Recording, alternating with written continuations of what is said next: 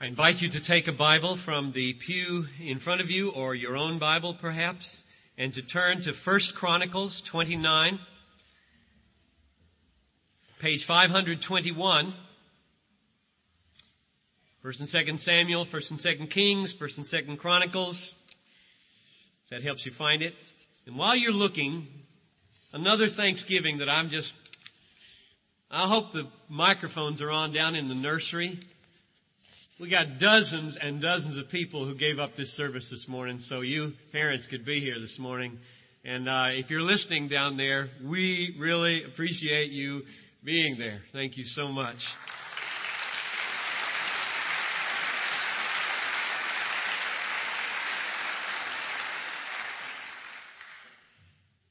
Chapter 29 of 1 Chronicles. I'm going to read a longer passage, verses 6 to 20. Because it's almost a sermon in itself, and then I'll just make brief comments on it, and we'll worship again before we go. Starting at verse 6, this is an interpretation of the meaning of freeing the future, as it happened in David's day and as it happened in our day. Then the rulers of the fathers' households and the princes of the tribes of Israel and the commanders of thousands and of hundreds, with the overseers over the king's work, offered willingly. And for the service of the house of God, they gave 5,000 talents and 10,000 derricks of gold, and 10,000 talents of silver, and 18,000 talents of brass, and 100,000 talents of iron. And whoever possessed precious stones gave them to the treasury of the house of the Lord, in care of Jehiel the Gershonite. Then the people rejoiced because they had offered so willingly, for they made their offering to the Lord with a whole heart, and King David also rejoiced greatly. And so David blessed the Lord in the sight of all the assembly. And David said, Blessed art thou, O Lord God of Israel, our Father, forever and ever. Thine, O Lord, is the greatness and the power and the glory and the victory and the majesty. Indeed, everything that is in the heavens and the earth. Thine is the dominion, O Lord, and thou dost exalt thyself as head over all. Both riches and honor come from thee, and thou dost rule over all. And in thy hand is power and might, and it lies in thy hand to make great and to strengthen everyone. Now therefore, our God, we thank thee and praise thy glorious name. But who am I? And what are my people that we should be able to offer as generously as this? For all things come from thee, and from thy hand we have given thee. For we are sojourners before thee and tenants, as all our fathers were. Our days on earth are like a shadow, and there is no hope. O Lord our God, all this abundance that we have provided to build thee a house for thy holy name, it is from thy hand, and all is thine. Since I know, O my God, that thou triest the heart and delightest in uprightness, I, in the integrity of my heart, have willingly offered all these things. So now with joy, I have seen thy people who are present here make their offerings willingly to thee. O Lord, the God of Abraham, Isaac, and Israel, our fathers, preserve this forever in the intentions of the heart of thy people, and direct their heart to thee. And give to thy son Solomon a perfect heart to keep thy commandments, thy testimonies, thy statutes, and to do them all, and to build the temple for which I have made provision. Then David said to all the assembly, Now bless the Lord your God. And all the assembly blessed the Lord, the God of the fathers, and bowed low and did homage to the Lord and to the King. Bless the Lord our God. Say those words with me. Bless the Lord our God. Say them one more time and mean them. Bless the Lord our God. Now verses 6 to 9 here are just the facts. They're just the raw facts. The human level, fathers, princes, commanders, overseers gave gold, silver, brass, iron, and there was enormous generosity, and everything was provided so that Solomon one day would have everything he needed to build the house. And the question arose, how do you account for this? And verse 9 stresses the human factor, which is real. Then the people rejoiced because they had offered so willingly. For they made their offering to the Lord with a whole heart. So they were not coerced. These were choices, human choices made with joy. David does not shrink back from highlighting the will of man in this accomplishment. If the news media had arrived there in Jerusalem, they would have reported what they could see. They would have said perhaps the cause was perceived as exciting, and David was a charismatic leader, and the overseers and the princes and the commanders set an inspiring example. And Jehiel, Paul Johnson, is a good financial officer, and he won the trust of the people along with Scott Lestine and Chuck Morris. And then they would say it was a bullish year that year in the economy. And so that is part of the explanation. And then they would have said that it's a proud thing to have a building of your own. And then they would have had the cameras pan out over the soon-to-be temple spot, and somebody with a very serious kind of voice would have said, this is where the temple will stand someday if the amazing free will of God's people keep generating this kind of commitment. And they would have come, and they would have seen, and they would have reported, and they would have missed everything that counts. What matters on this day then and this day today is not what you can see with the eye and report with a camera or an interview. What matters is the great invisible reality. This text is designed through the prayer of David to pull back the curtain of the invisible reality of what freeing the future really means. No camera would pick up God. No reporter could interview God then or now. There are always psychological and sociological and economic explanations for what happens. Technically, there are no miracles here, no signs and wonders. But David says it is all about God.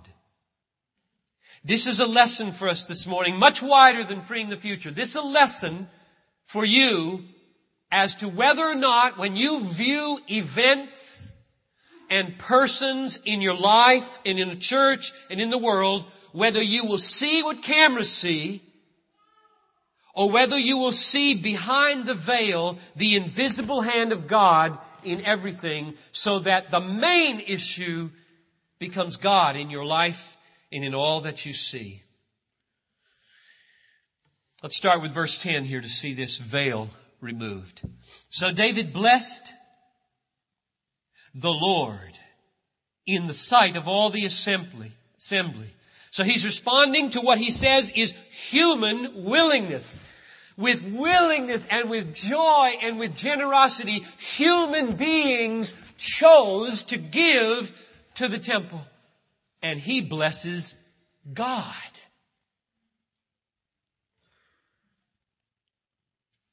Must be some connection there in David's mind.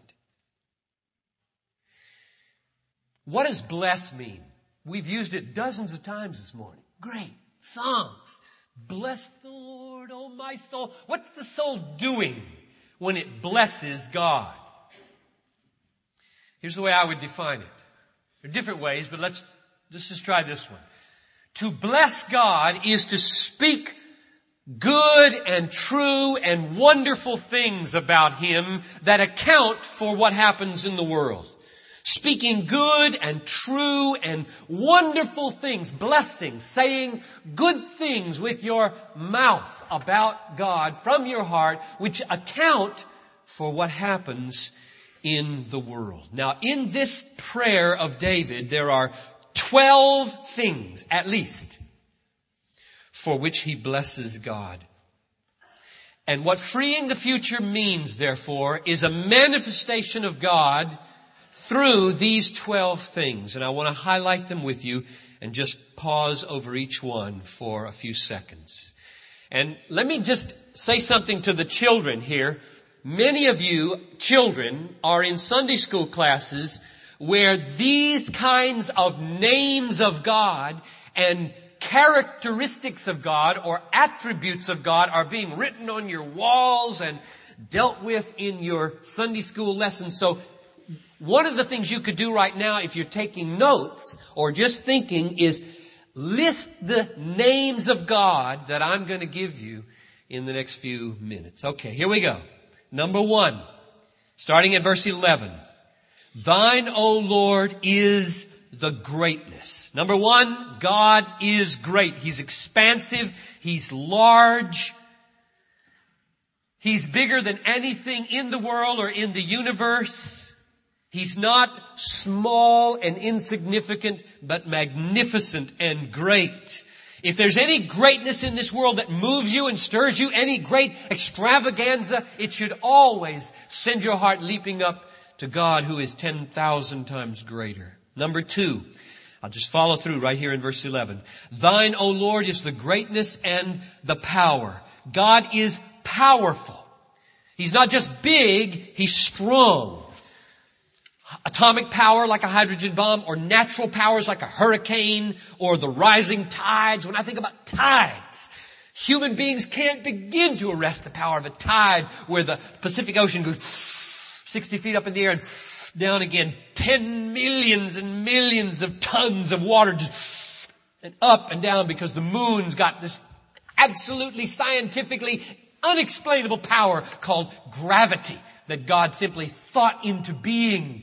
Or you've got stars exploding and coming into being out there. God did all of that. He is very powerful. Number 3, thine, O Lord, is the greatness and the power and the glory. This isn't the usual kavod, Hebrew word for glory. It's tiferet. It's the word beautiful.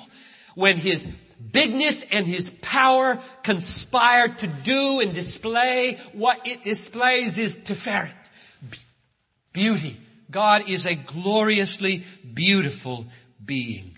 Number 4, thine, O Lord, is the greatness and the power and the glory and the victory. God is victorious. The Hebrew word here, it means endurance. That is, enduring and prevailing and persisting and persevering so long until all the resisting forces fall away and all that's left is the reigning God in triumph. And so it's translated victorious. Number 5, thine, O Lord, is the greatness and the power and the glory and the victory and the majesty. This word means it's like royalty or kingliness. When God passes by, you take off your hat and you salute. You don't slouch and you don't slumber. You don't joke and you don't jest when God passes by, because there's majesty in God. Number 6, thine, O Lord, is the greatness and the power and the glory and the victory and the majesty. Indeed, everything that is in the heavens and the earth. God owns everything. He owns you. He owns your house. He owns your television. He owns your car. He owns your computers. He owns your land. He owns your portfolio. He owns your mind. He owns your affections. He owns your will. He owns your body. He owns your soul. He gives it as a stewardship for you to use in trust for His glory. And He takes it when He pleases and does nobody any wrong, whether He takes it at age 1, 5, 15, 22, 33, 56, 80, or 100. You belong to God. He gives and takes whenever He pleases. Death is His right over us. God owns all things in the world. And what a perspective to dwell on. Oh, how it would revolutionize our lives if we reckon with the fact that everything, our clothing, our toys, our transportation, our energy, our jobs, they're God's. They're God's. We only have them in trust. We are trustees, not owners. And therefore we must consult the owner as to the stipulations of the trust at every turn. How we use our eyes, men and women on the internet. How we use our hands. How we use our hearts, our mouths. Oh, if we could tame the tongue and bring it into alignment with our God's trust. Number 7, verse 11 still. Thine is the dominion, O Lord. In other words, not only does He have this royal splendor and this authority, but He rules as King over everything. He has ruling authority. Number 8, thine is the dominion, O Lord, and thou dost exalt thyself as head over all. In other words, not only does He have this leadership, headship, by virtue of His reality, He chooses to have it. He chooses to exalt Himself as head. He doesn't say, yes, I am head, but I will withdraw and conceal myself as head, lest I be known and praised. Rather, He puts Himself forward. He exalts Himself as head over all things. Number 9, verse 12 now. Both riches and honor come from Thee. God doesn't just own all things. He doesn't just rule all things. He doesn't just exalt Himself over all things. He is the source in your pockets and in your bank accounts and in your hands of all things. From a human standpoint, it would be reported, well, what happened at Bethlehem this year was that some inheritances came due and some stocks made good and some shrewd real estate deals were cut and some saving accounts were emptied and some hard work was performed. And David says, riches come from God. The invisible hand behind the hand, in the hand, underneath the hand. If you wrote a check, God wrote the check. God behind the check provided the funds. It's not about what you can see with your physical eyes, folks. Life is not about what you can see with your physical eyes. It's about what God, the invisible hand, is doing behind freeing the future. I feel this morning more dedicated than ever to that mission.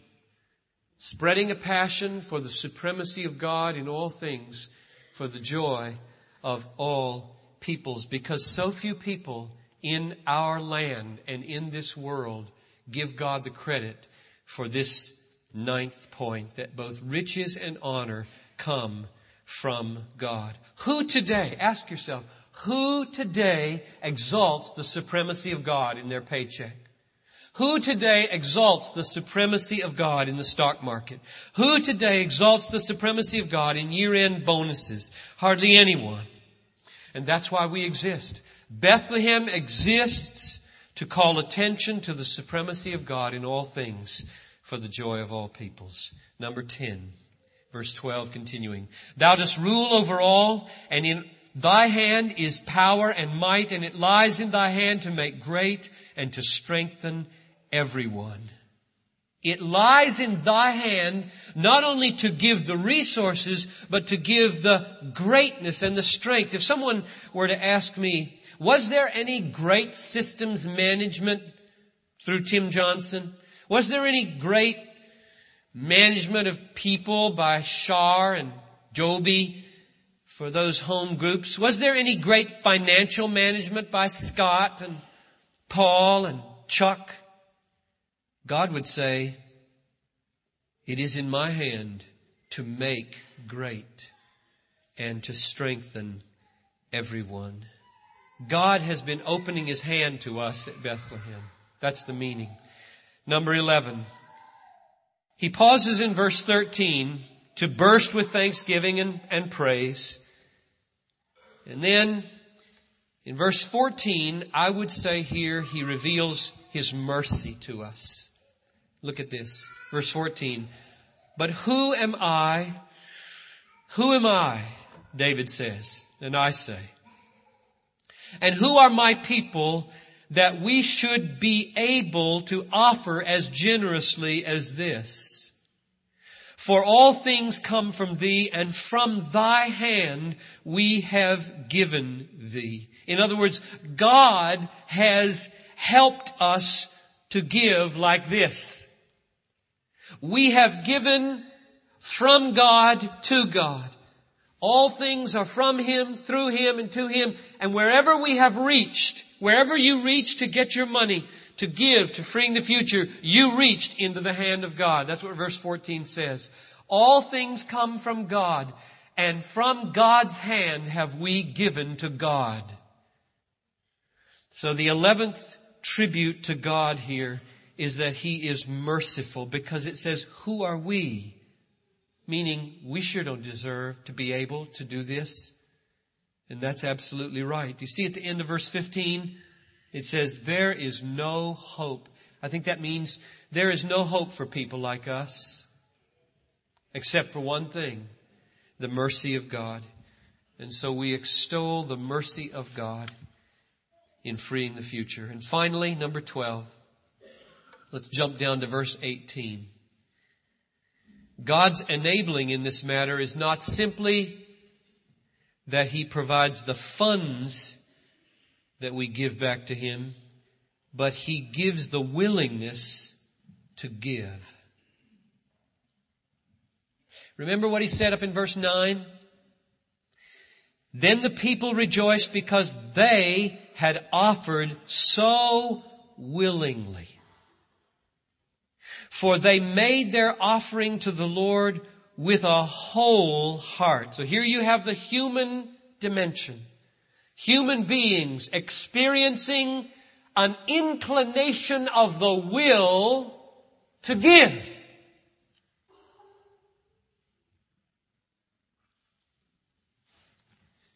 Where did that come from? Let's read verses 18 and 19. O Lord, the God of Abraham, Isaac, Israel, our fathers, preserve this willingness forever in the intentions of the heart of Thy people, and direct their heart to Thee, and give to my son Solomon a perfect or a whole heart to keep Thy commandments, Thy testimonies, Thy statutes, and to do them all, and to build the temple for which I made provision. So let me ask you now, where is Solomon going to get a heart to keep the commandments of God? And the answer in the text is from God. O God, give to my son Solomon a whole heart to keep Thy commandments. And so what about you? And what about those Jewish saints who gave so generously, so willingly, so freely of their own accord? Where did that come from? Verse 18, O Lord, keep this forever in the intentions of the heart of thy people and direct their heart to thee. When a sinner like John Piper directs his heart toward God, that prayer is answered. Direct my heart toward you. You direct my heart. The direction of my heart, money, sex, fame, family, success, and all kinds of things. Which way will my heart go? My father, Bill Piper, has prayed for me 5,000 times what David prayed for his son. Direct my son's heart to you. And God has done it again and again and again. And where did that generosity come from? It says, "O Lord, keep it there. Keep it there. Keep it there." God works to do that. Apart from God, we do not give willingly. Apart from God, we do not direct our hearts to God. And that's why David prays, because prayer is asking God to do what I can't do. And in these 9 months, oh, how you have prayed. Do you remember all those Friday morning, Monday morning, Wednesday night, Sunday morning prayer times when freeing the future was pleaded and pleaded, and God heard and worked it? So what's the meaning of freeing the future? I conclude with this. The meaning of freeing the future is that it is a manifestation of God, that He is great and powerful and glorious and victorious and majestic, the owner of all things, with dominion over all things, exalted as head over all things, the source of all riches and honor, giving greatness and strength to all, merciful to those who do not deserve mercy, like us, and giving the heart and the willingness to give freely and joyfully to Him. Freeing the future is a manifestation of God. And very specifically, I end on this note, very specifically, it is a manifestation of God's passion to spread a passion for the supremacy of God in all things for the joy of all peoples. Now, if that's true, if the meaning of freeing the future is an expression of the passion of God for God's supremacy in all things for the joy of all peoples, then to the degree that we live for that mission, that this church embodies that mission, to that degree, incredible things are in store for the next decade of this church's ministry. He will be faithful, and we're going to sing about it now. Let's bow for prayer as we prepare our hearts to sing about His faithfulness. Oh God, we have seen You in these months. We have seen You in our debt-free condition. We have seen You now in the Word as the veil has been pulled back by Your inspired writer. And now we want to open our mouths for just a few more closing minutes in response to what You have revealed about Yourself. Would You now, I pray, receive our acclamation that You have been, are now, and always will be a faithful God.